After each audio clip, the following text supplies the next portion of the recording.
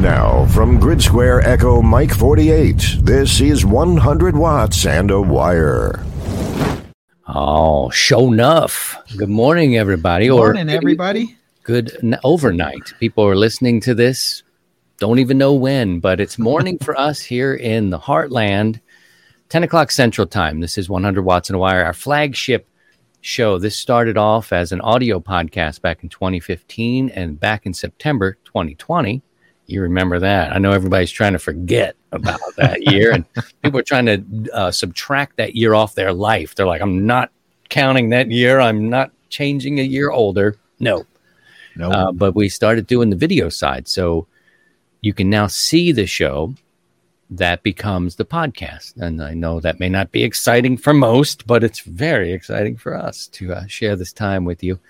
Good morning to you, Steve. Whiskey morning, Christian. Delta India is with us. And if you are coming over from the pre-show, we do a pre-show meet and greet every Saturday too, 9 o'clock, all topics. I'm telling you, from Betty White to ham radio to ham sticks to someone who named a antenna after me called the Cud Stick. The Cud Stick. It should be Could Nick. Could would be better than Cud. We had to explain what a Cud is, but you know, anything goes over there, and we like to catch up with old friends and talk to new friends as well. If you're new to the channel, welcome. Poke around the playlist. We've got questions and answers. We've got the episodes are there. After you subscribe, click the notification bell. It'll let you know when we do our streams, our nets, all this. What's going on with you? Well, we've got 3 degrees and snow. Does that sound 14 degrees here in Washington, or central Washington, and snow. Since we did the pre-show, got another quarter inch outside. So it's snowing right now.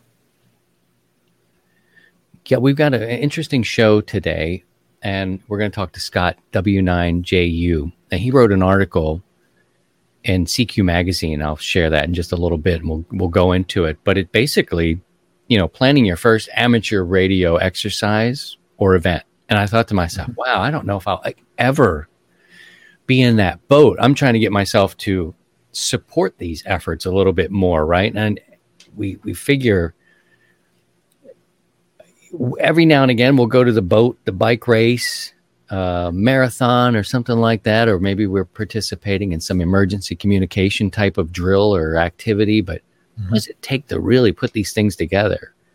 I don't know that we think about that as much.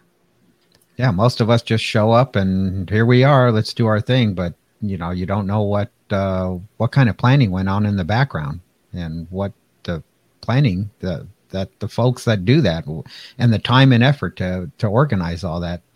So, and you know, we're the ones that go, hey, it says here to meet at tent B. I can't find tent B. And then guys like Scott have to be the ones like, see that tent right there with the big B on it? Yep. That's it. You're over there, buddy. We set that up just for you. And you step into tent B and the floor opens and down you go. But yeah, I thought that would be interesting to kind of see what's all involved in putting these things together. So we'll talk to Scott here in just a few minutes. What's new with you? You made it through the week. These weeks seem to be like New Year is like all of a sudden full force into crazy. Oh, yeah. It's just going crazy. It just absolutely, kind of thought, well, maybe we'll be kind of slow. And nope, it started off with a bang. And here we go. We're, starting out of the gate running. Usually it's this time of year we're catching up on, preventative maintenance and a few other odds and ends. But nope, not this year. So it's been kind of a crazy week at work again. And then a little hectic in the fire service. Especially yesterday. So it's been, the people here are, like where you are, you described the 18-wheeler who accidentally hit one of the water mains or something like that. And they had a close encounter with a hydrant. Oh, because the truck has more lug nuts, it won. And the hydrant spilled its contents onto the roadway, and it was 21 degrees. So take it from there. And it filled up the parking lot of a nearby motel. So it before the water department finally came out and got the hydrant shut down. So it was one of those things. It's one of those things, and somebody will need help. Somebody will need help. How do I do this? What I do? But in here, we got a little bit of, we're in that really soft, sawdusty type of snow that doesn't melt together. It doesn't make a snowball. It's just, you could blow it. We've got about 2 inches of that constantly on the ground, and a little bit of, we'll get a little rain and it'll come with it. So it's, and the people out here in the Midwest, bless their hearts, they really mean well. They just aim the car. This is just go that way. And you're like, wow. And you guys go first. That's kind of my whole thing with the traffic out here. It's a little different from when I lived on the East Coast, but all good people, but they're just like that. So we're getting then there was winter. Yeah, then there was that huge pileup down in the Dallas Fort Worth area. A story about that. Horrifying. With the black ice, and wow, that was pretty horrific. And we lost 6 lives on that one as of this morning. So I'm going to pop this article up here, and we'll get into talking with Scott here in just a second. If I can do it, if I think I can do it, I want to show you what this looks like. But if you can go back, and I like the digital thing, it's one of the benefits of having sustaining membership here with us, is that you can get to the back issues of CQ Magazine. And so what I was doing, I was just putting through, and, I'm kind of like an MCOM guy. I'm interested in these stories, and I do that for Amateur Radio Newsline. And I found this story. And here's the guy who wrote it. It's Scott. He's W9JU. Thanks for putting that story together. I think it's really important for hams to kind of know what it takes to do this. So welcome to the show. Thank you. Let's get into it. It was several pages, and I enjoyed reading it because there's considerations that we may not be thinking about. Have you done a ton of these? Talk about your experience with putting these together. Well, I don't know if I've really done a ton of these, but I've done, the major one I do is the Patriot exercise, which is a huge military exercise in southwestern Wisconsin. Mm-hmm. And it's held at 2 military bases. Fort McCoy is a Army training base, and Volk Field is a National Guard Air Force training facility. They're about 25 miles apart, but that's the major event that I do. But some of the smaller ones are, your typical marathons and triathlons and other events too. But they kind of pale in comparison as far as planning goes. But they still require their own a bit of planning as well. When you're putting an article together, this is a feature. I don't think it's an article. I think this is a big feature, and it's several different pages. Either an editor comes to you or you pitch the idea. Talk about your approach to explaining what this is about. As far as I did pitch it to CQ Magazine. I did last year when I had a specific article just on the Patriot exercise. Mm-hmm.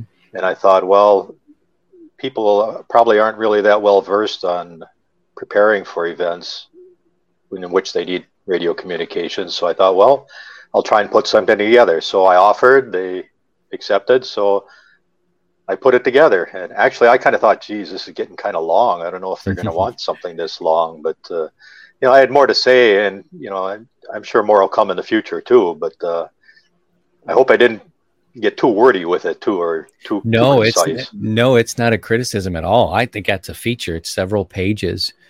Where do we start for those of us who didn't read it?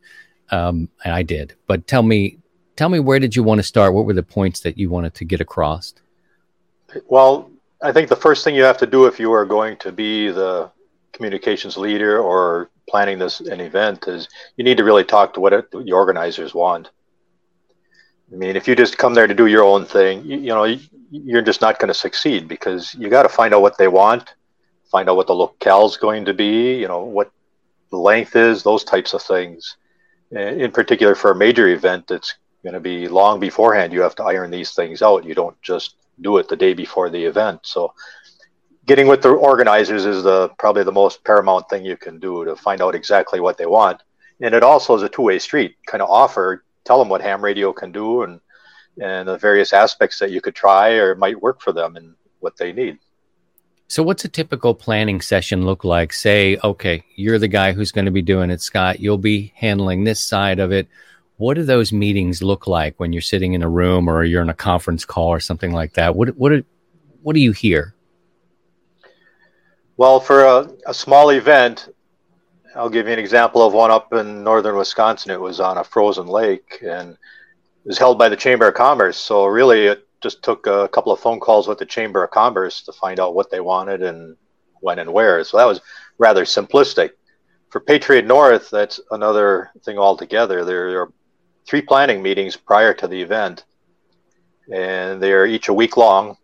They're held at Volk Field, and all the military and Civil Air Patrol and Team Rubicon, anybody who's going to have an impact in that exercise comes to these planning meetings. And it's not so much that they are delineating exactly what's going to happen at this point. It's really meant as a networking session. So you get to talk to the other people that you're going to be involved with, see what you need. For example, in the past, we've provided radio communications with Team Rubicon. Well, that's my opportunity to converse with those individuals and find out what they need and for how long or which days. And it's a big networking opportunity. And I really can't stress that enough, as, you get some face-to-face time rather than just dealing with emails or talking with somebody over the phone. Scott, how do you get picked?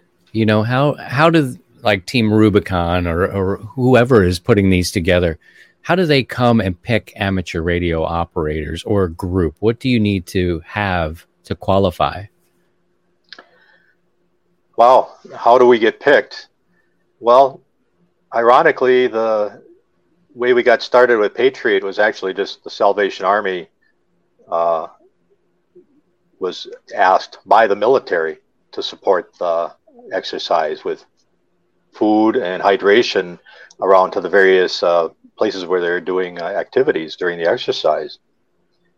And then we thought it would be beneficial to get the Saturn, which is part of the Salvation Army, involved to provide them communications for that effort. Well, word of mouth gets around. Team Rubicon saw what we were doing, and they asked a couple of years ago if we could provide communications for them. So we've done that. And ironically, last year, or not, this would have been 2019 now, when I showed our communications plan to the military, they kind of, in jest, I hope, was asking if we could be their backup. I think the blood kind of just drained from my face, because I was no way prepared to be able to be backup radio communications for the military. I just flat out didn't have the manpower to do that. But I took that as a compliment, because I think he was pretty impressed with what we had put together. So I don't think we go out actively soliciting to help people. I think they just hear what we do by word of mouth, and then they contact us. Talk a little bit about leadership. You wrote about leadership and supervision. Can you talk about that a little bit? Sure.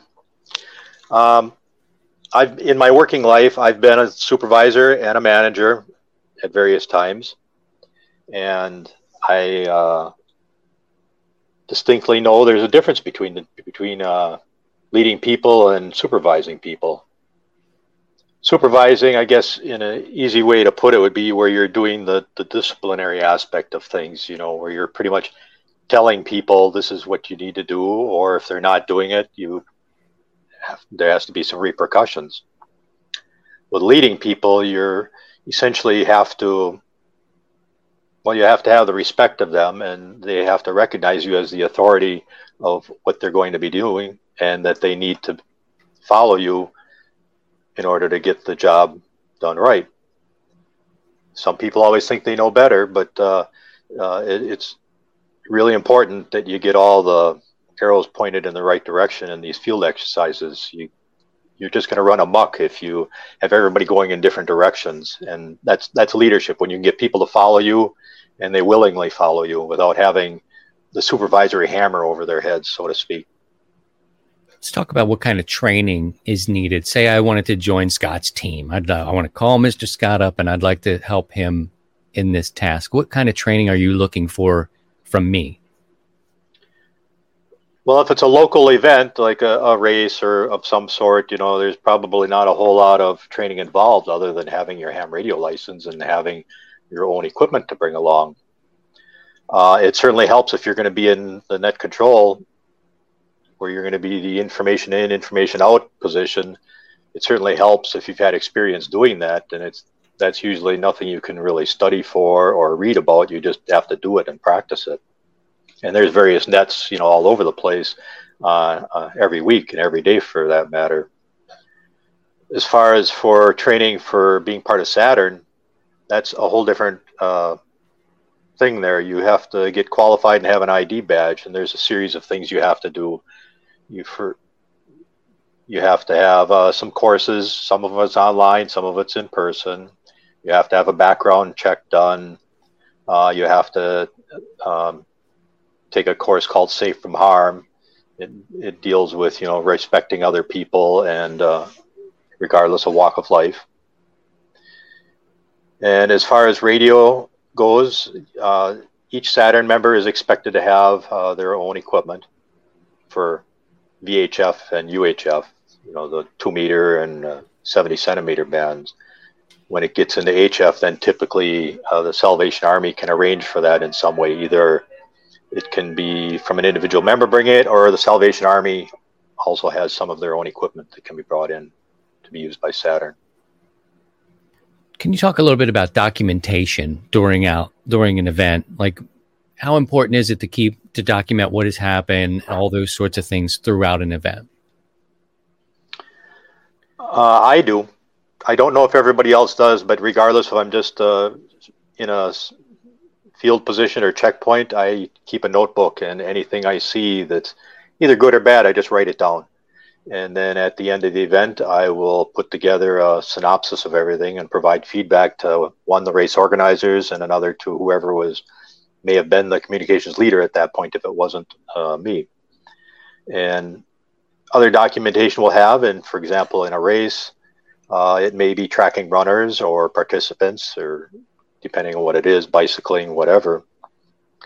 And it may be whatever the race organizers want. They maybe just want to know who the leaders are. Mm-hmm. Or they maybe want to know everybody's bib number when they go through. Or they may just want to know, in addition to the leaders, as if anybody has dropped out, or whoever the tail gunner is, whoever's in last, they probably want to know that so they know when the race is coming to a conclusion. Net control typically keeps a log of everything that's going on, every radio communication he has. And that can be pretty cumbersome at times if there's a lot of radio traffic going on. But that's part of what I talk about in the article as well. You might have to have 2 people in that position. We're talking about an article in CQ Magazine from October of 2020, and worth checking out. I think Scott really lays it out there in a detailed way. Last question, do you debrief after? Do you debrief with the team or the organizers? And say you have an injury somewhere, how do you handle those? So I know this is kind of a 2-parter here, but do you debrief and talk about some of the incidents, if there were any? We do. For the local type events, we'll usually just meet at a restaurant or something afterwards and just talk about it, or we'll all meet at net control, because typically we'll need some help breaking down the antennas and the radios, and we'll talk about it then. At Patriot, what I would do was each night I'd meet with all my Saturn radio communicators in the evening and find out, okay, what went well for them, what went poorly for them, what do we need to change for the next day. I did that each night, including the final. The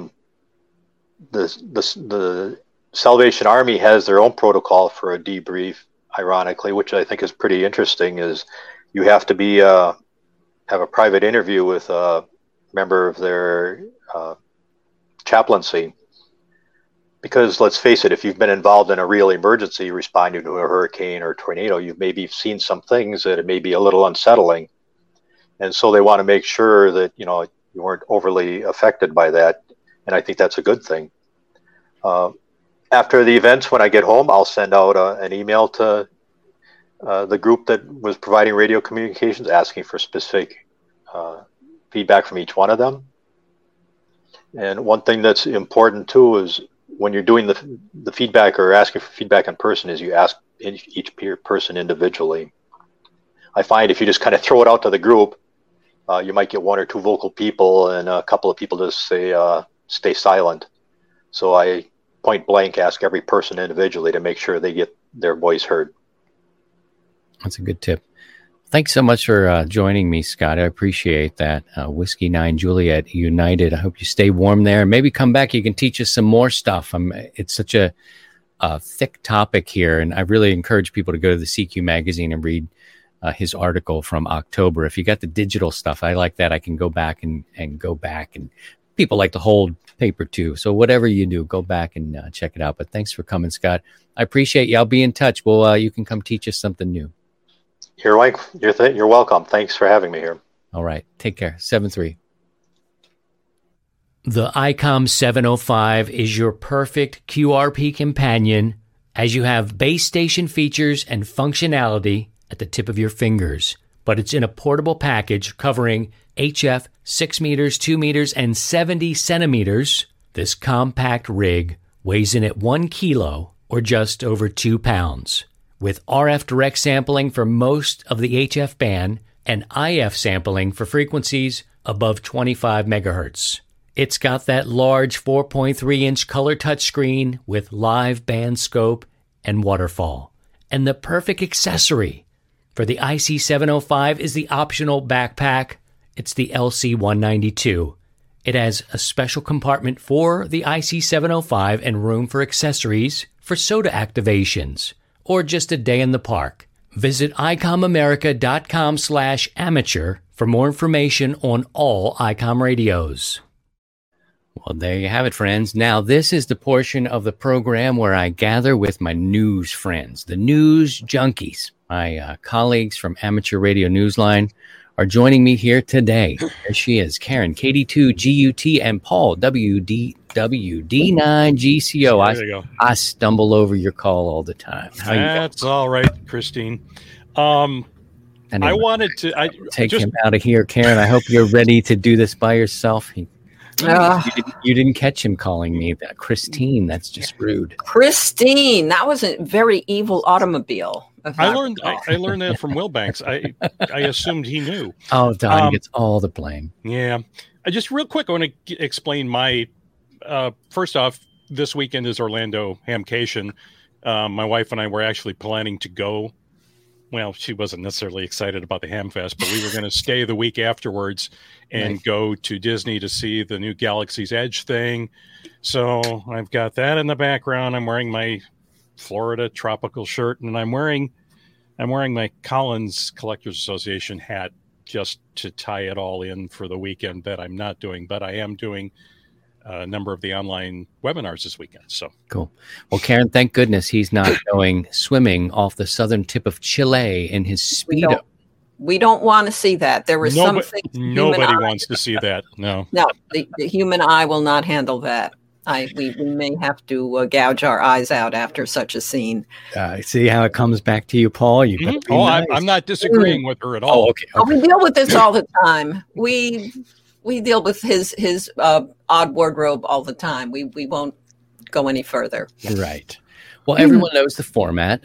My friends from Amateur Radio Newsline, my colleagues from Amateur Radio Newsline, bring 2 stories each week that we either should be paying attention to or may have missed. And we'll start off with Karen. What did you find this week? Well, I'm really happy to be following Scott on this because this actually nicely segues to our story. This young guy behind me is a 9th grader in California, Sean Donnellan. KM6 November, Germany, November. And he's one of many winners of the Congressional App Challenge, which is a prestigious challenge members of Congress have hosted for about 6 years now.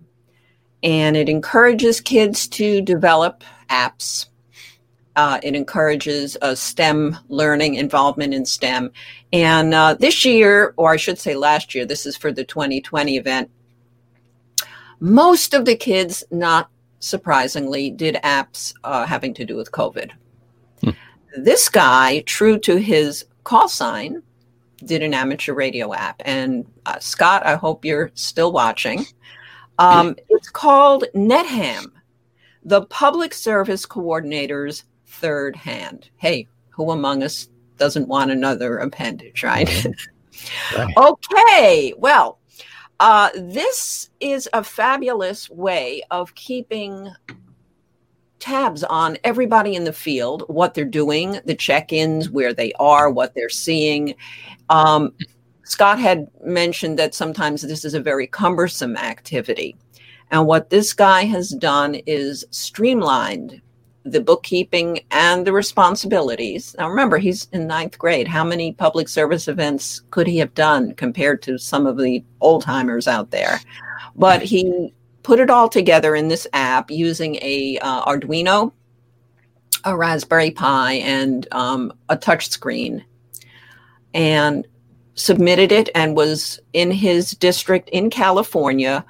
Congressman Mark DeSaulnier and a panel of judges decided he would be chosen as this year's winner for that district.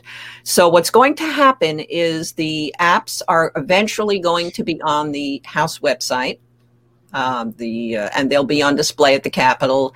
And in April, there will be, well, in this case, a virtual science fair where all of the winners around the country, including Sean, will be able to demonstrate and discuss their apps. Wow, it's amazing. What was that app called again? It's called NetHam, the Public Service Coordinator's Third Hand.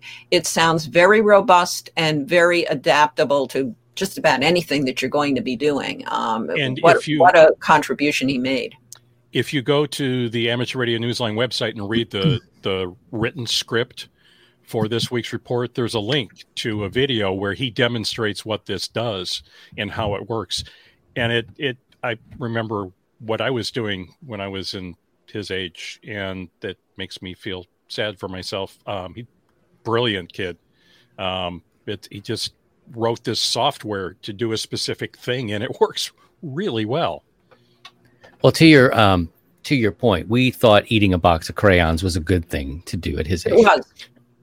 It was. I really liked the burnt umber myself. I was partial to that. When they started changing the names, the flavors did seem please, to taste I know. a little Ruined spicy. it. I like the organic. Yeah.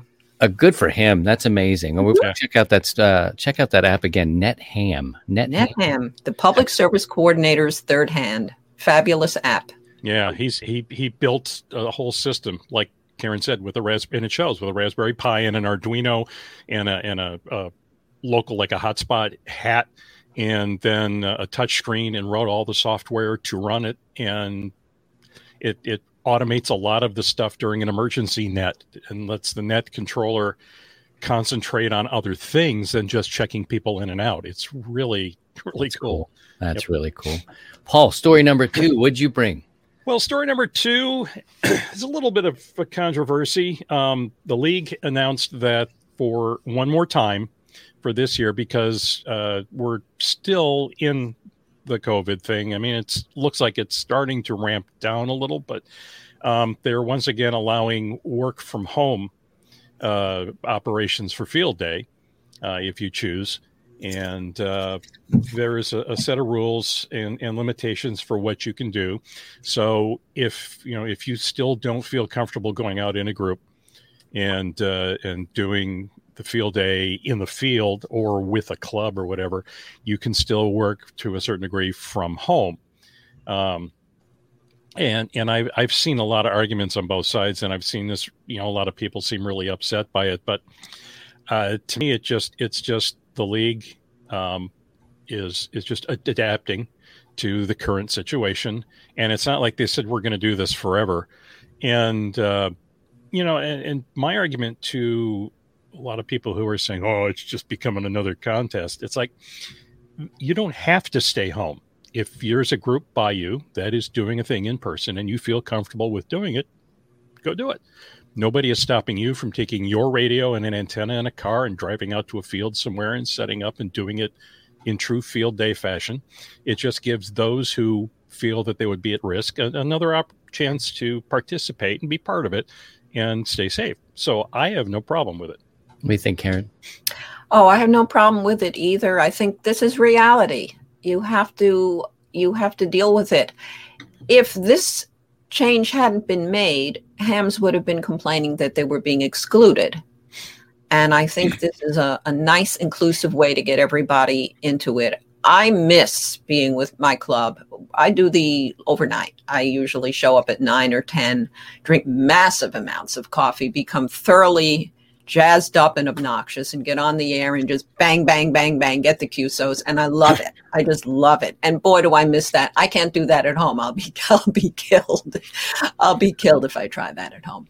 So I just appreciate that. Yeah, this is reality. And you want to stay in the game, you're just going to have to bend a little bit. This is not forever. Please let it not be forever. Maybe next year we'll be back to whatever normal is. So right, and they're not really, and they're not excluding people who want to go out in the field. It's not like they're saying you have to stay home. So I don't. To me, the ones that are complaining seem to be the ones who like to complain. So I think this is a good thing. And like I said, it doesn't. If you want to go out in the field and do it, feel free. Nobody's stopping you. So, well, thank you both for bringing those two important stories here today. And we'll encourage you to put your comments down below or drop us a line. Let us know what you're thinking. This is a two-way communication here, so we would love to hear what you're thinking as well. My thanks to Karen, KD2GUT, and Paul, WD9GCO. 73, guys. We'll see you again. 73. Thanks, Christian. Take care. Let's take a minute to talk about what I feel is the most beneficial deal in ham radio today. It's when you become a sustaining member of 100 Watts and a Wire. Here's how it works. When you donate $25 or more, you will become a sustaining member for a year. And during that year, you get discounts from participating businesses. It's a win-win-win. The show gets your support, you get the discounts, a little more money in your pocket for your next project, and those businesses can earn your trust. Visit 100wattsandawire.com, click the Sustaining Membership tab to learn how you can support the content you enjoy. And thanks. And welcome back. It's Christian, K0STH, Steve joining us, W7UDI. Boy, so much. This all goes so fast, doesn't it? Moves fast. You've got interesting folks around you and news and important information to share. So what was happening in your world as you were going? We were just kind of going around back, who has what snow and the weather. And, we're trying to send some down to Ricardo down there in Florida. And then, so we're trying to box it up, and we got plenty to share. So got lots of snow everywhere. Any thoughts on that young man who put together the NetHam story? I don't know if you caught that, but he's got the app now to help emergency situations. Oh, that is great. That is so cool. And that's our future right there in the hobby. And utilizing the apps to help us do our hobby here. So I think it's great. Yeah, we need to get him on the show. That's what we need to do. And the other story about the ARRL seemingly doing their best to, help out for field day. What do you think? I think it should stay, and it's even after the COVID, because there's people that just can't make it out to field days, but they can still participate, and I still think it's a great idea. And the more we can get people to get involved, whichever way it is, the better. I know the whole purpose is to get out and set up portable, but not everyone can do that. So, and they can operate as one Echo, but they want to be part of their local club. And for some reason, sometimes you just can't make it to a field day for some unexpected reason. And here's just a great way to even participate. So I think it should stay, but who am I? I think it's so hard too, because, if you work with any sort of place that has people come to visit, museums or any sort of institution like that, I mean, the city really determines at what capacity you can kind of reopen, and they have to approve your plans. So we have to remember there's some juggling of things, and there's some unknown factors to this sort of deal that may be, a geographical issue depending on where you are. So, I think they're doing their best on this one to keep people engaged. And what are you going to do? That's exactly. I mean, we just got to be flexible and roll with it.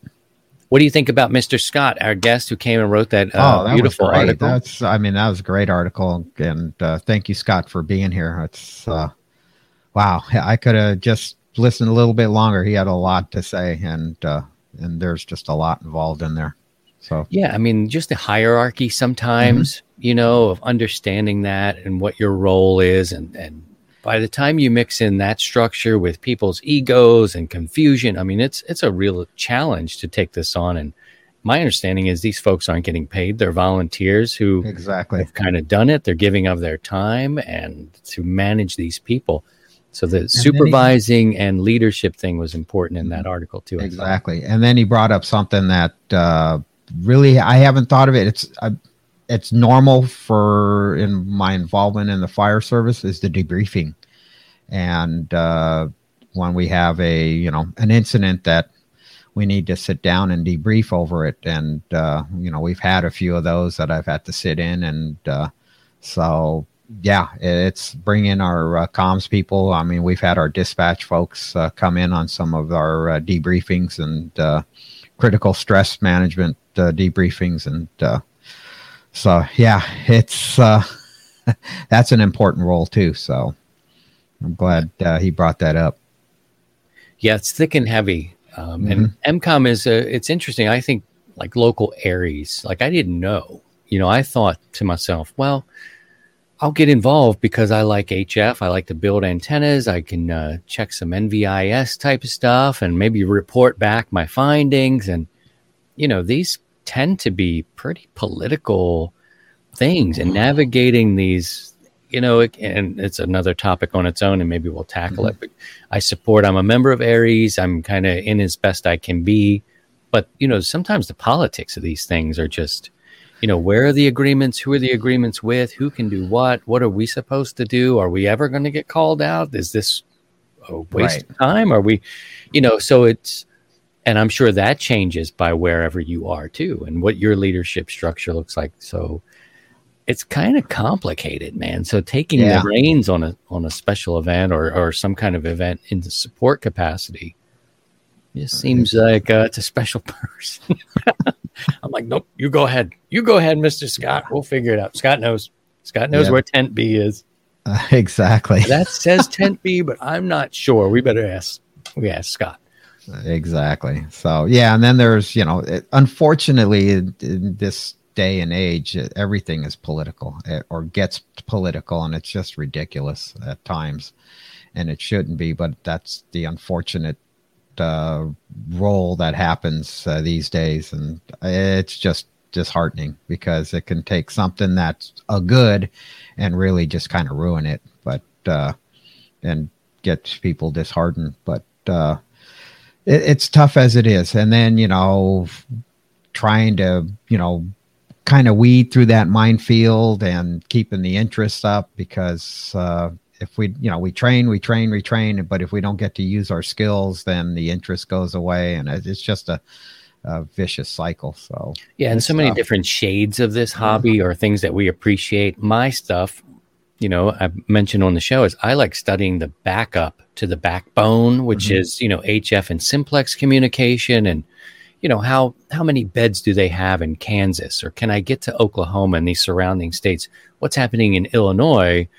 And, with HF study and some people look at you like, dude, I mean, we can do stuff over WinLink and what do you, so yeah, here I am, I'm out here. I'm like, well, if you're interested, I'll be out in the field with my antenna at 25 feet. I'll let you know who but sometimes you're not even engaged in, well, what did you find? How many people did you work? So it's a balance, man. With that, and then we have, and it's just the the elephant in the room.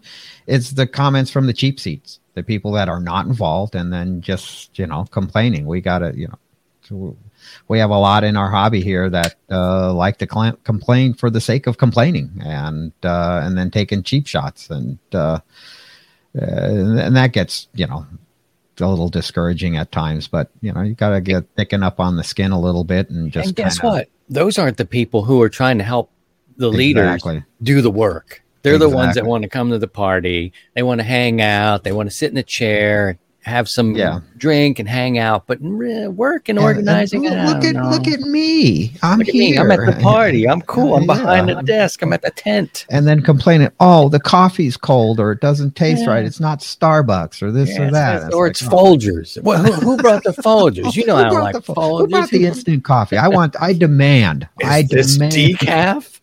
Clunk, clunk, clunk, clunk, clunk, clunk. No, you won't give me decaf. So it is. So it's a lot of people. It goes back to the league conversation about it's really, really hard, and to appease is probably not the right word, but to satisfy all parties involved, because you're not.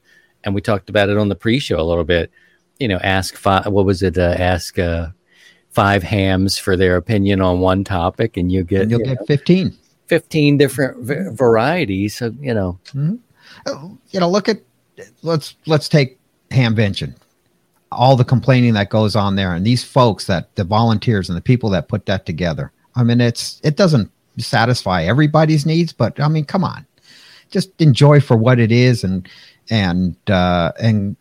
just, thank the people that put it on. And it's the same thing with all these events. And whether it's the local Ham Fest or an event like, a bike-a-thon or a marathon or whatever, just thank the people that put the time and effort to put it together. And if you got some criticism, make it constructive. Don't just sit there and moan and groan about it and this and that. And if you don't like the coffee, then why don't you go down to Starbucks and bring the Starbucks coffee? Because everybody will be happier. Just be my part father of the used solution. to say, my father, it was a great opportunity. Thank you all for giving me the opportunity to think about my father and what he would say when I was a young guy and he had a small heating and air conditioning company. He would send me out with one of his guys, T-Bone. He called him T-Bone, right? T. So, and he would say, if he's standing around with his hands in his pockets, put him on the bus stop and send him home, and he'd say things to me like, don't stand around with your hands in your pockets, pick something up and work with it. You know what I mean? He was always like, so it kind of comes full circle to me. Like, if you're going to complain about something, pick something up and do something, try to help out. Anyway, we're just ranting now, Steve. But coming up, we're going to give away $100 that you can spend at the main trading company in Texas, Paris, Texas. They got all kind of stuff there. $100 to qualify. Put your call sign in the chat now. You've got to be here to qualify for the drawing that happens in between. Next week we'll announce the winner. We'll announce the winner of last week's coming up in just a little bit. Plus the Spirit of Radio. That's on the other side. We're going to take a little break here, come back and meet somebody who picked up their father's call sign. So we're passing around all the goodies, the good stuff, and the feel good after the rant. See how this works? Now we're going to water it down with good vibes. So we'll take care of that next. I probably will pop you down a little bit to keep order in the chat and bring you back up here in a little bit. So stand by, guys. We'll come back in a second and we'll meet Steven, and he'll tell us all about his the call sign that he has today and who it used to belong to. We'll do that next. Team, a couple of times each year we like to get out in the field, exercise our minds, our bodies, and our equipment with a 100 watts and a wire tune-up or the Fallout. It's 2 opportunities to go portable if you can. We make contacts, we share our 100-watt IDs, and you can win prizes for participating. Visit 100wattsandawire.com and click Operating Events to learn more about how you can get out and get on the air. Now back to the show. Yes, indeedy. We started this last week, the Spirit of Radio, talking about some of the good. We hear a lot of bad, and you just heard Steve and I kind of going on about, kind of stop complaining now. Pick something up and work with it. If you want to make it better, everybody's volunteering. So maybe you do something and help out. But the other side of that is sharing these really good stories about the brighter side, the better side of ham radio. And joining me today, Stephen. Look at this guy with his ICOM hat, Whiskey Alpha 2, Papa, Quebec Echo. Good morning to you, brother. How are you holding up? I'm doing well, thanks, Christian. Can you hear me okay? I hear you. You sound great, man. Look at your shack. You got your switchers there. Oh yeah, I got a mess here. Lots of wires, lots of cables.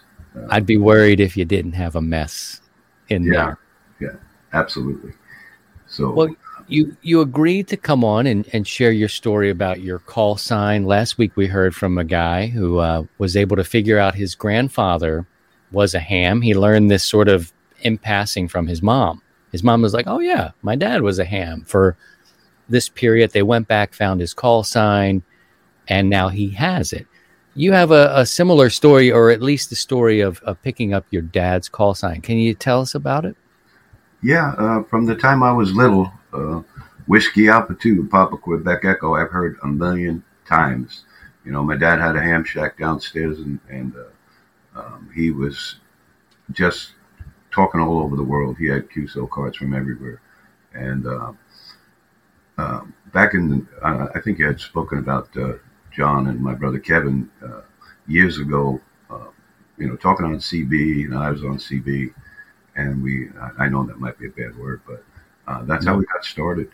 And back in the early 70s, when my brother Kevin and John got licensed, the tech was I forget what the was back in the 70s it was called something different.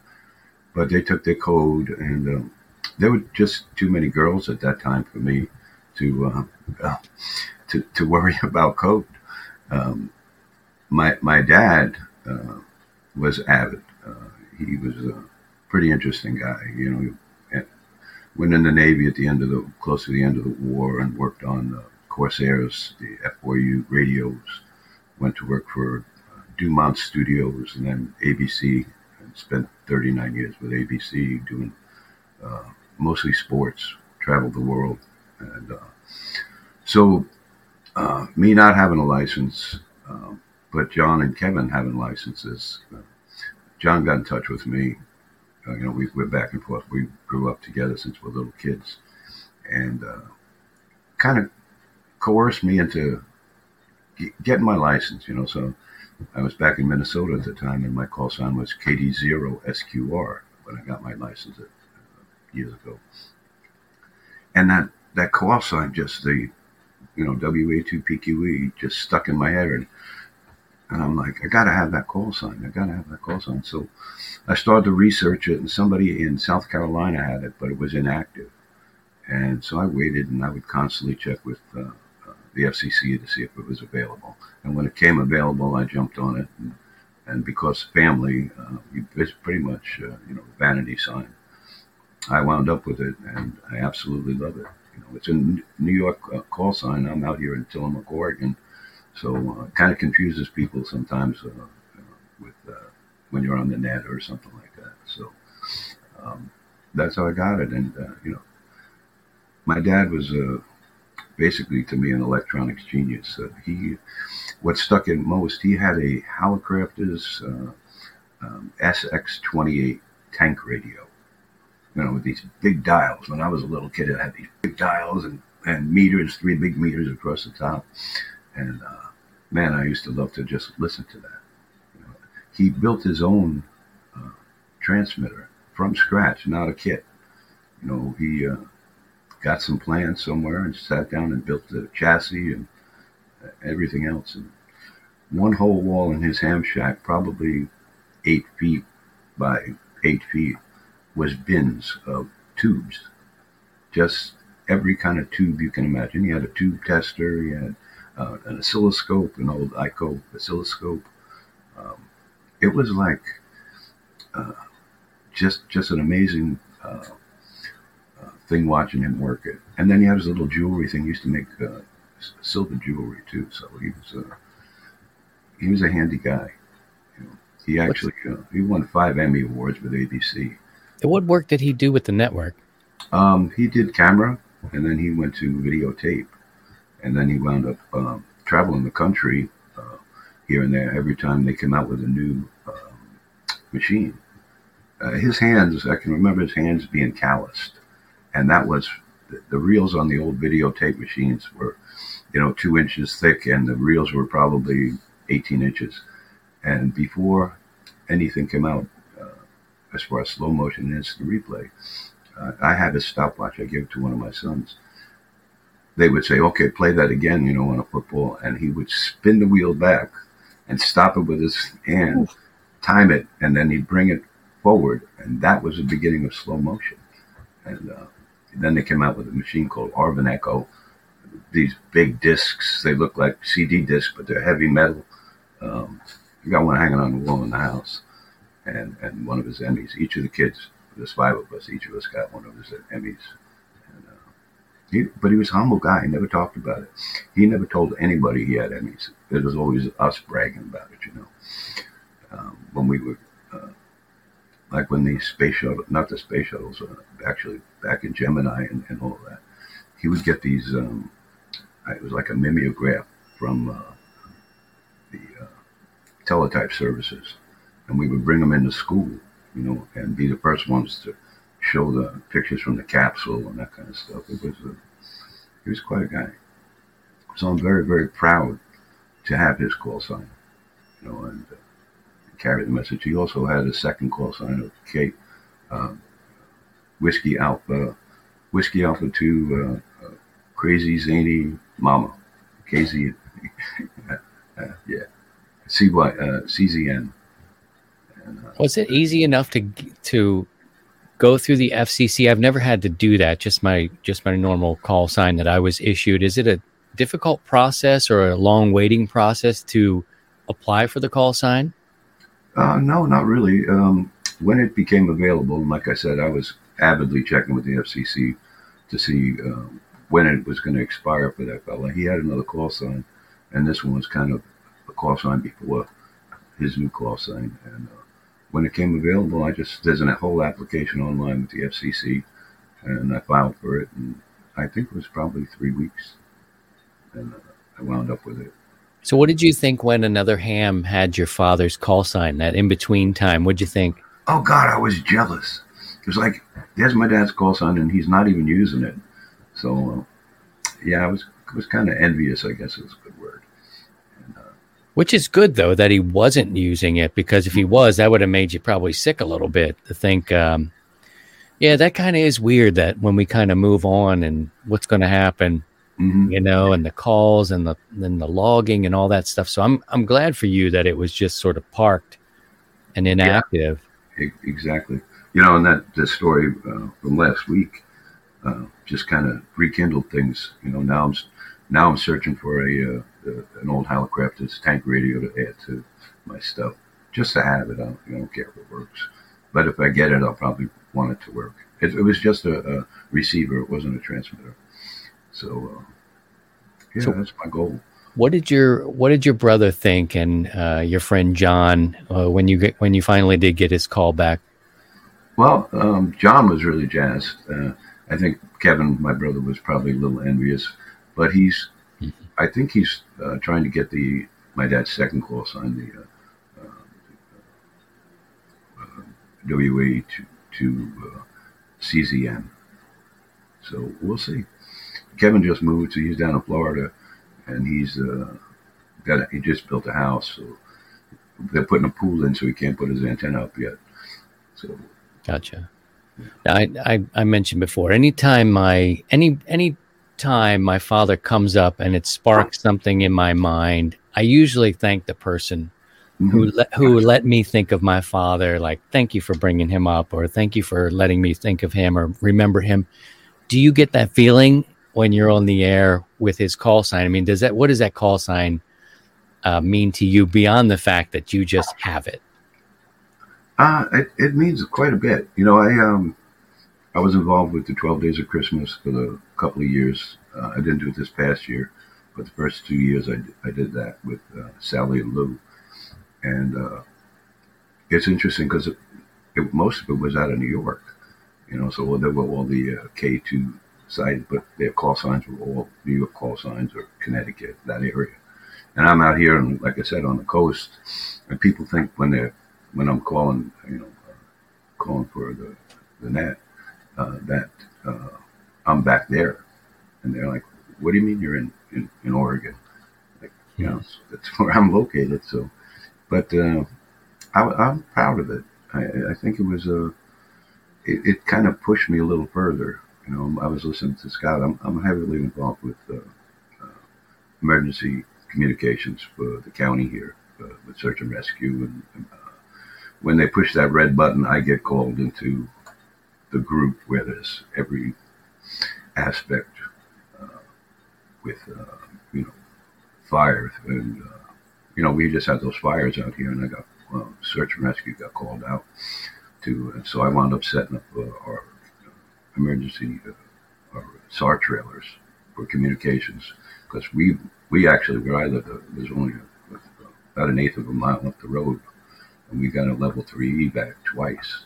So it was it's just good. It kind of prompts me. I think the more I know about ham radio and the logistics of it and how we communicate, it's just kind of, I think I make my dad proud.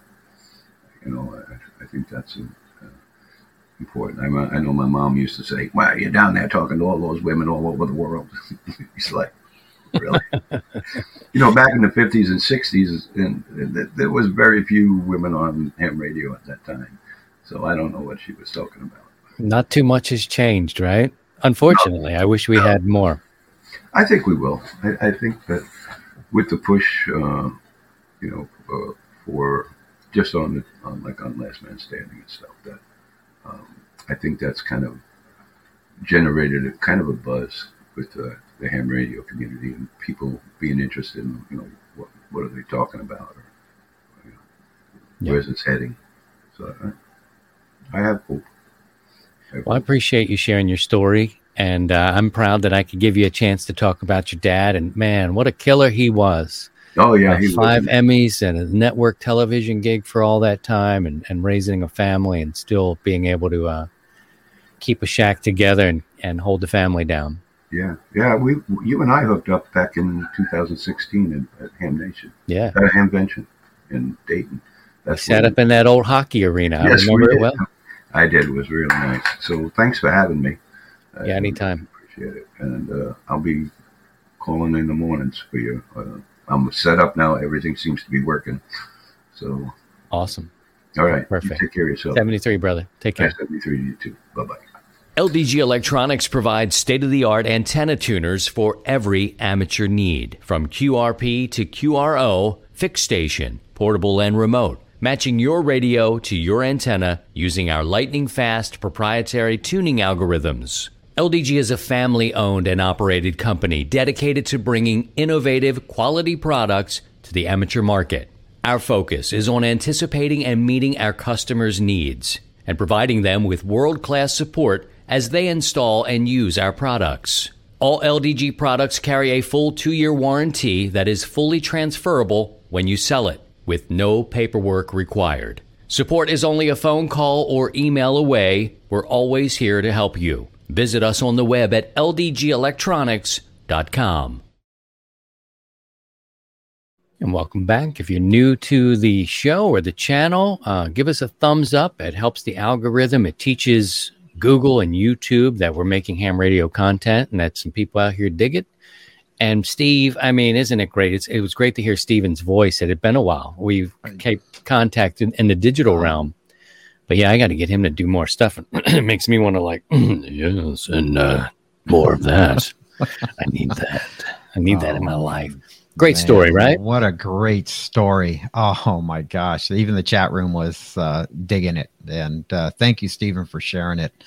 I was hoping he would see it in the chat room, or the private chat was the question. Did he ever get a chance to work some of Dad's old buddies that are still with us on the air? And that would be so cool, because that would, just when you're using, like your dad's call or an uncle's call, and if you get a chance to, I kind of remember, so-and-so back in the day. And I was like, well, yeah, that was my dad. And then, hearing the stories of that from that perspective would be kind of all the luck, man. All the luck. I'm really happy that it was an inactive call, and maybe he had to wait a little bit longer, but at least some guy didn't re-up it, and it's 10 years, and you kind of have to let the dream go, or you're going to wait around.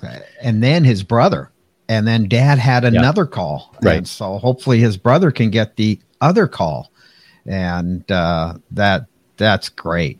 Keep it going. I love seeing, stories like that and hearing about people, keeping their family, their parents' call or grandparents' call going. And it's just great. It is the spirit of radio. New segment here. If you've got a story like that, it's really just, it's not just call sign based, but if you've got a great story to share, that's something good, positive, uplifting for the hobby.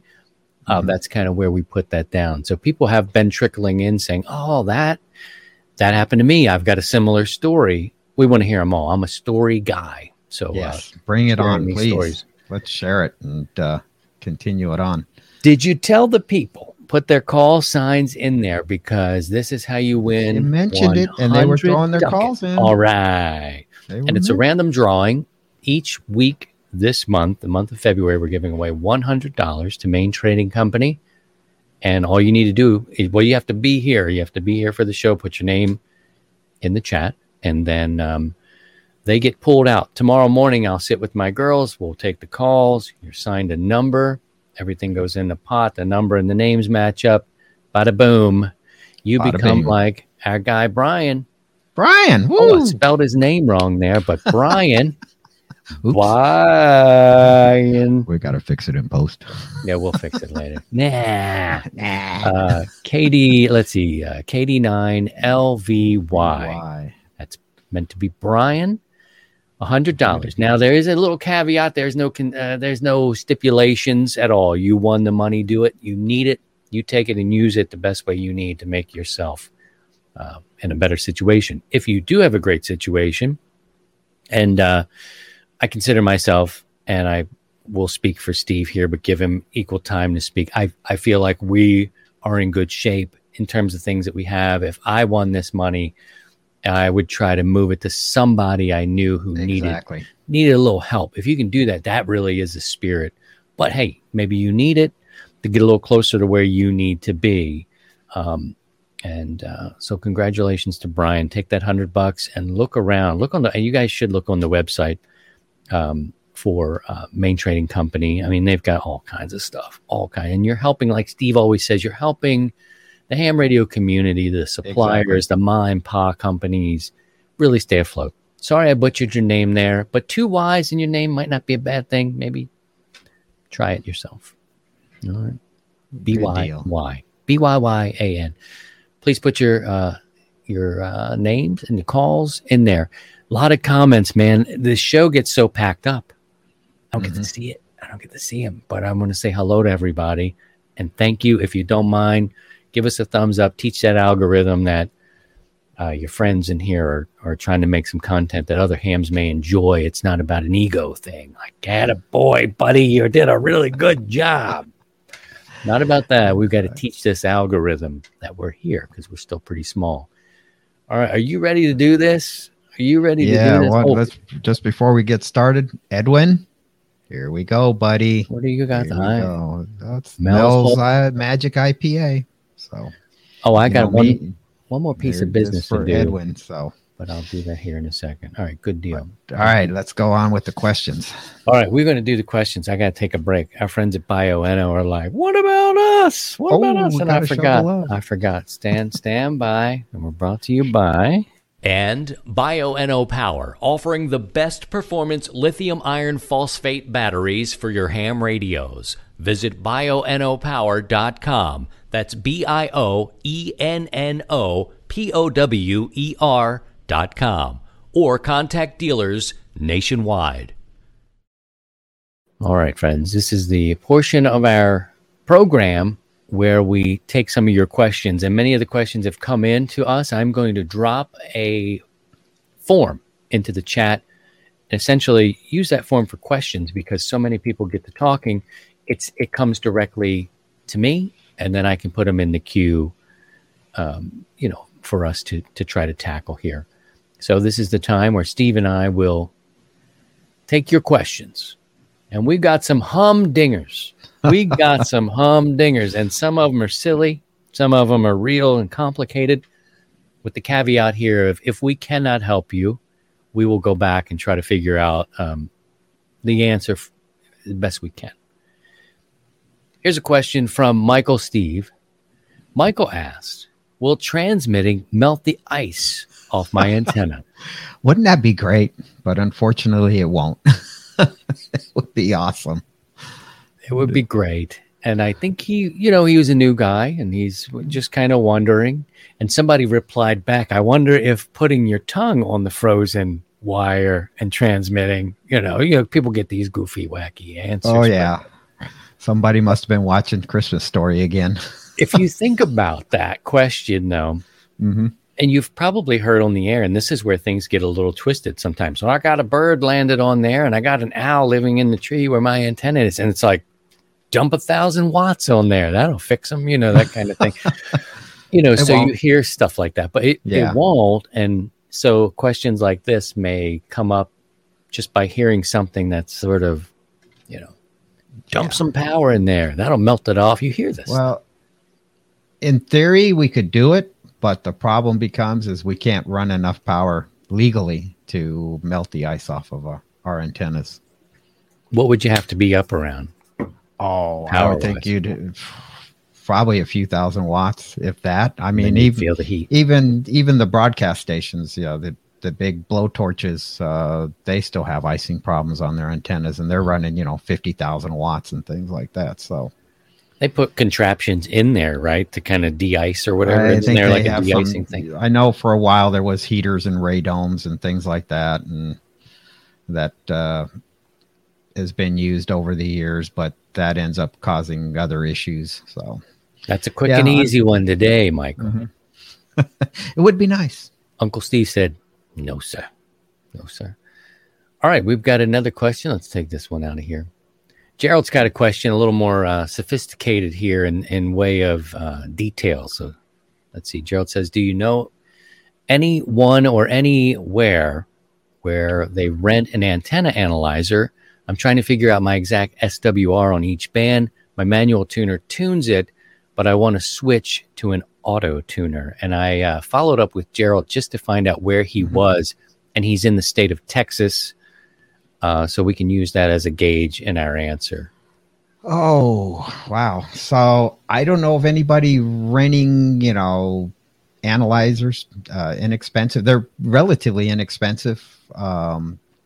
In the big scheme of things, you could there's probably outfits that rent the more expensive analyzers, but the rental cost would probably be about the same as buying like an MFJ 259. If you really want to find out the SWR on, say, a particular antenna, you can do it the old school way. If you have a watt meter or an SWR bridge, and just take your tuner out of tune, or disable your tuner, and then just reduce the power down to 10 watts or something like that if you have an SWR bridge, and then just create your own graph, and you just start at the one frequency within your privileges of your license, and go to the bottom end of the band, and then get a reading there, and then move up, and then note that, and then keep moving up the band until to the top of the end of the band, and then you will have a reading there. That's the old school, the old method. And but there are VNAs, these little Chinese vector network analyzers that are pretty inexpensive. They're pretty tiny, but that's another one. It's the $50 range. It really gets deep, but look around, go look at the swap, QTH.com or something like that. They got a swap you can use look for used analyzers that might be out there if you want to get one. I recommend getting one. The MFJ analyzers are pretty accurate. I mean, they get you in the ballpark, and a great way to test antennas. But if you really want to figure it out, do it like the old school way. Use your radio and go from there. Set it on CW and just crank the power down, and then go from there. If you have a watt meter that reads forward and reverse, then you can do it that way and calculate it out. But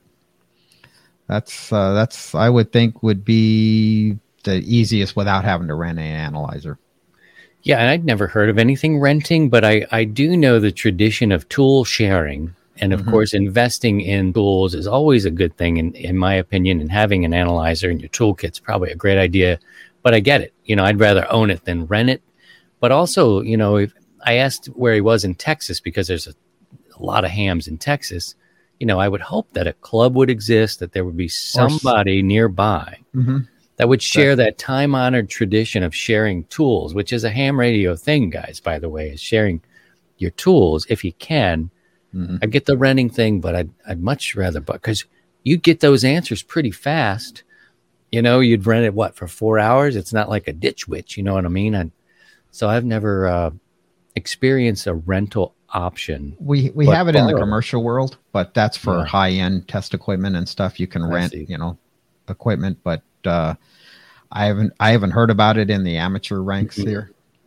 But somebody give Gerald a thing, let him get his readings. Local club, somebody, there has to be a member in the club that will have one and that can share it and go from there. So look into that.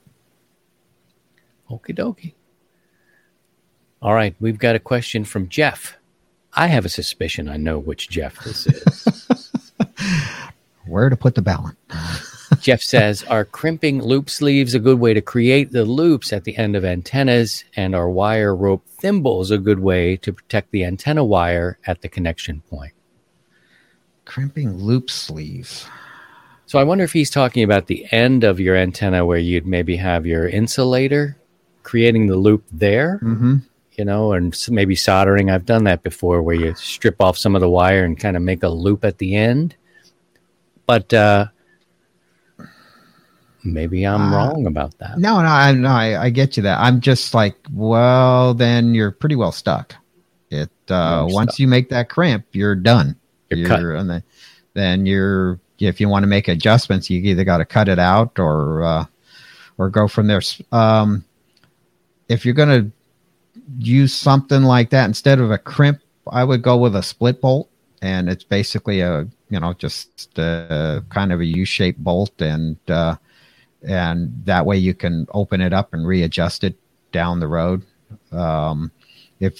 Unless you have no plans on changing the length, then crimp it and go from there. But and then a good way to protect a thimble of antenna wire at the connection. I'm a little confused on this one. So on that point, is you talking about the end of the wire where your insulator is, because that's where you want to have is the insulator, and between the rope or the supporting rope or wire versus the antenna itself. So that one's that's a good one. I like that question. We'll have to maybe a little more information, Jeff. Yeah, come to the meet and greet. Come to the meet and greet like you do before this show, and then let's talk it out. Let's talk it out. Yes. Let's do one more here, and then we got a real quick one. Real quick one here from Jason, Kilo Echo Zero, Sierra Charlie Romeo. Why is it so damn cold? Global warming. Don't you start, Steve. That's not an official. That's not an official. I'm not a. He says I want to play one on. I don't play one on TV. Right. I want to go play radio outside. He says it's actually warmer in the refrigerator than it is outside. But there you go. Well, take your beer out there and chill it. Sit in the refrigerator for a while. You'll cool off or warm up. Warm up in the fridge. All right, let's do one more. See if we can help. Here's Steven. Do I need to upgrade my wiring to run an amplifier? Any worries with the amperage? I'd like to run 300 watts or so. Thank you so much. 7-3. Well, if your wiring in your house is up to code, it shouldn't be a problem on a 120 volt circuit. And but if you're running an amp, I always recommend 240 having to. If you're going to run legal limit, in this case, you're going to run 300 watts. You should be fine. If you can, I would separate up the amplifier onto a different circuit versus the radio circuit, the one that you're using your radio on. So if there's another outlet that's on a different breaker, I would run the amplifier on that, just kind of split the load. That way you don't overload the one circuit. So there you start chatting all along, and then boom, there goes the circuit breaker because you've overloaded the circuit that you're on. So if you can split the load, all the better. And but for 300 watts, you could probably get away with it on one circuit, but I would split the circuit. I would split the load, put the amp on one outlet that's on a different breaker, and keep your radio on another one. And there you have it. All right, friends. We've got some questions. I think that's a good one for now. I think that's good.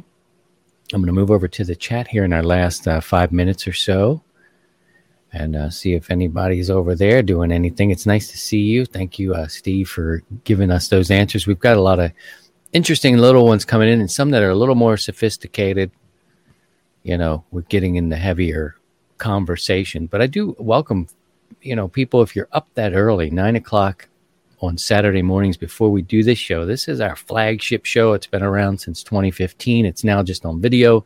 This will land in the podcast version, so you can take it with you. But Saturday morning, we do a pre-show meet and greet where we bring people in and up as guests. They ask questions there. We can kind of open things up a little bit more. Some things in ham radio are not complicated, and then some things are really complicated, and you need to know a little more information. Mm-hmm.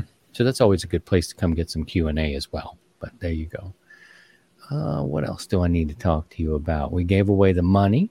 Y'all put your name in the chat. Put your name and call sign in the chat if for next week. So it's good seeing that. We've got lots of call signs flying through the chat room. Yeah. If you're new, welcome. You could put new down in the chat. I'd like to meet you.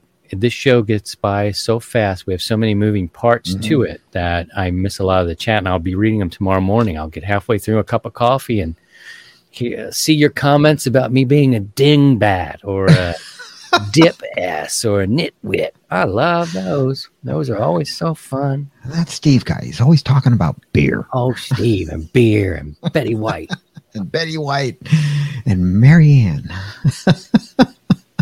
Going through some of the yes, and subscribe if you dig it.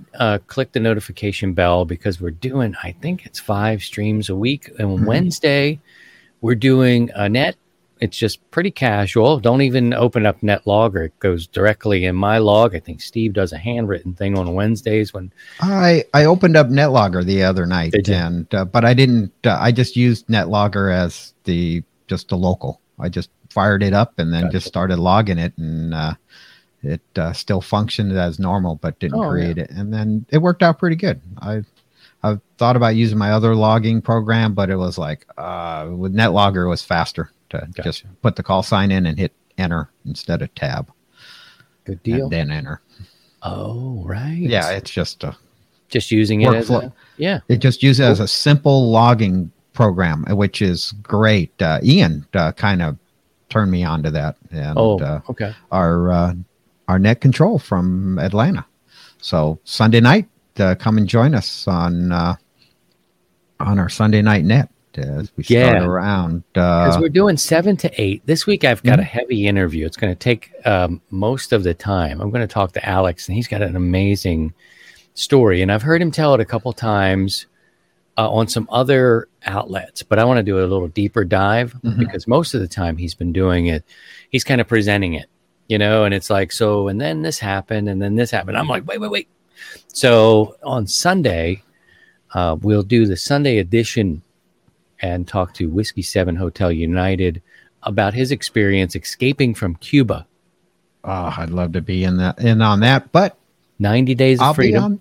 I'll be on the net, so come and join me. Well, here's what I was thinking. Yes, from 7 to, I'm thinking 7 to 8, we can do the net, And if there was a way that you guys could run on different frequencies, even different bands, I don't know what's good for you at that time, 40, then I can do a little play-by-play because you guys will be in different spots. You know, you'll be doing something and we can kind of bounce around a little bit. We didn't talk. I'll take a look, see what how 75's looking. I think Ian's good for 40. And what's 20 like for you at that time? Is that kind of gone away? It's gone away. Yeah, 20 won't start coming around until probably after we do our time change. And that's usually a good time to, within a week or so of the time change. So in another month or so, we'll be in pretty good shape. And once 20 opens up, then we'll bring up 20 and we can run 20 and 40. 40 and like 75 meter, the foam portion. If you guys were in two different spots, that'd be cool. I could do the play-by-play. I need to freshen up on that because next month when we do the last man standing, and I've got some other things cooked up with the play-by-play, gives me a way to kind of move around. It's kind of fun for the viewers too. So we can go to Steve's Shack. We can go with Ian. You'll see my radios and kind of bounce around and move that audio around. We do that on Sundays, a little bit on Wednesday if someone's there. And then I think coming up 8 o'clock Central, I think this is one of those ones where it's important. Like it's an important story that we get it out. I'm going to drill down deeper. I hope, because I mean, they came across on a raft, took 2 attempts, 90 days. I'm calling it 90 days to freedom. It took him 90 days. Wow. You know, and what you leave behind, what he had to leave behind, like your family, and you can't tell anyone. I mean, his secret life and the secret communications, and I mean, food and with lack of water, you know, like it's a big deal. So I'm going to spend that time on Sunday evening on the show with that. So at some point when you break off, you just come in backstage and kind of watch the show and you sit with Alex and hear the story because it's funny, but it's also like heartbreaking and the struggle to kind of leave your homeland for coming to America. I mean, it's a great story. So hopefully you guys will join us and we'll have fun on the net, and then I'll bring you guys backstage. You can kind of sit back, whatever you want to do, Steve. You know, you got the key to the building. He's got one of those things. Bloop, I'm in. Bloop, I'm in there. Man. My key card works. My key card. He's got a key card to the show. But I encourage you guys to come and listen to Alex's story. It's really interesting. So that's on Wednesday night, 7 o'clock. Sunday night. Wednesday and Sunday. But this Sunday we'll be on 40 Alex. Meters. Steve may go to 80. We'll see how that works out. We'll let you know where we land. I'll do the streaming, send you back and forth between the guys working that for that hour. 8 o'clock, we'll sit with Alex and get this great story. And then we're back into the next week again with our Saturday shows and our offerings. So that kind of catches you up. I do have a page on our website that gives you the schedule.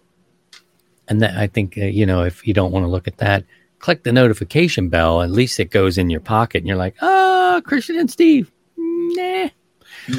But at least you knew. You know, at least you knew something was happening. You could go like you always do. Oh, how do I stop notifications is like one of my, but appreciate you guys. Hope you enjoyed it today. My thanks to Scott who came by and Steven sharing the information on his dad's call sign. If you have a story like that, maybe you got a call sign, you obtained it, or you picked the vanity call sign out of respect for someone in your family or Elmer, or just a feel-good story about the spirit of radio, drop me a line because I'd like to share it. I'm tired of this. I'm tired of the fighting, Steve. We're too old to be fighting all the time, and everybody's got to be so mad at each other all the time. I'm tired of that. I think people really need something in their life that's good. That's like, hey, man, let's get back to our roots. Why we got into this.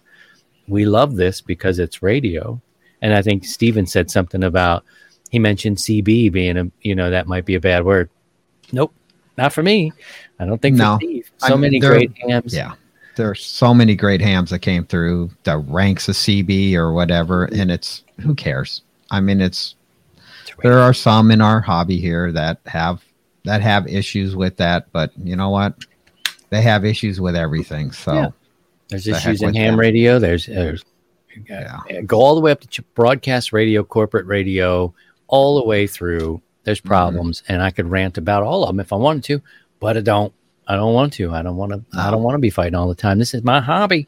As Steve said, this is your hobby. Well, radio is my love. I want to share good stories about it. So if you know things, know people, know stories, send them my way, and we'll sit and talk to them and get it. Or you out. have a story. If you got a story, share it.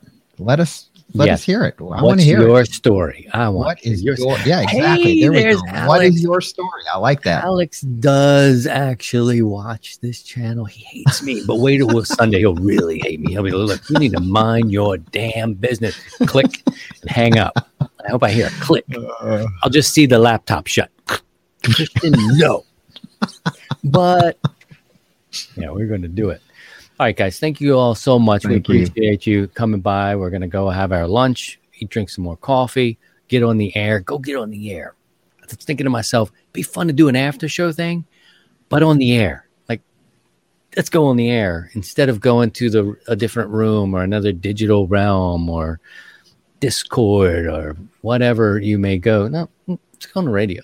Let's do ham radio. Let's do ham radio. And people really seem to enjoy seeing it happen and doing it. There you go. I've said too much. I said too much.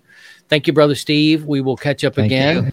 We'll see you tomorrow night for the Net and the Big Show. You guys take care of yourselves and each other. And by all means, if you can, please try and stay above the noise.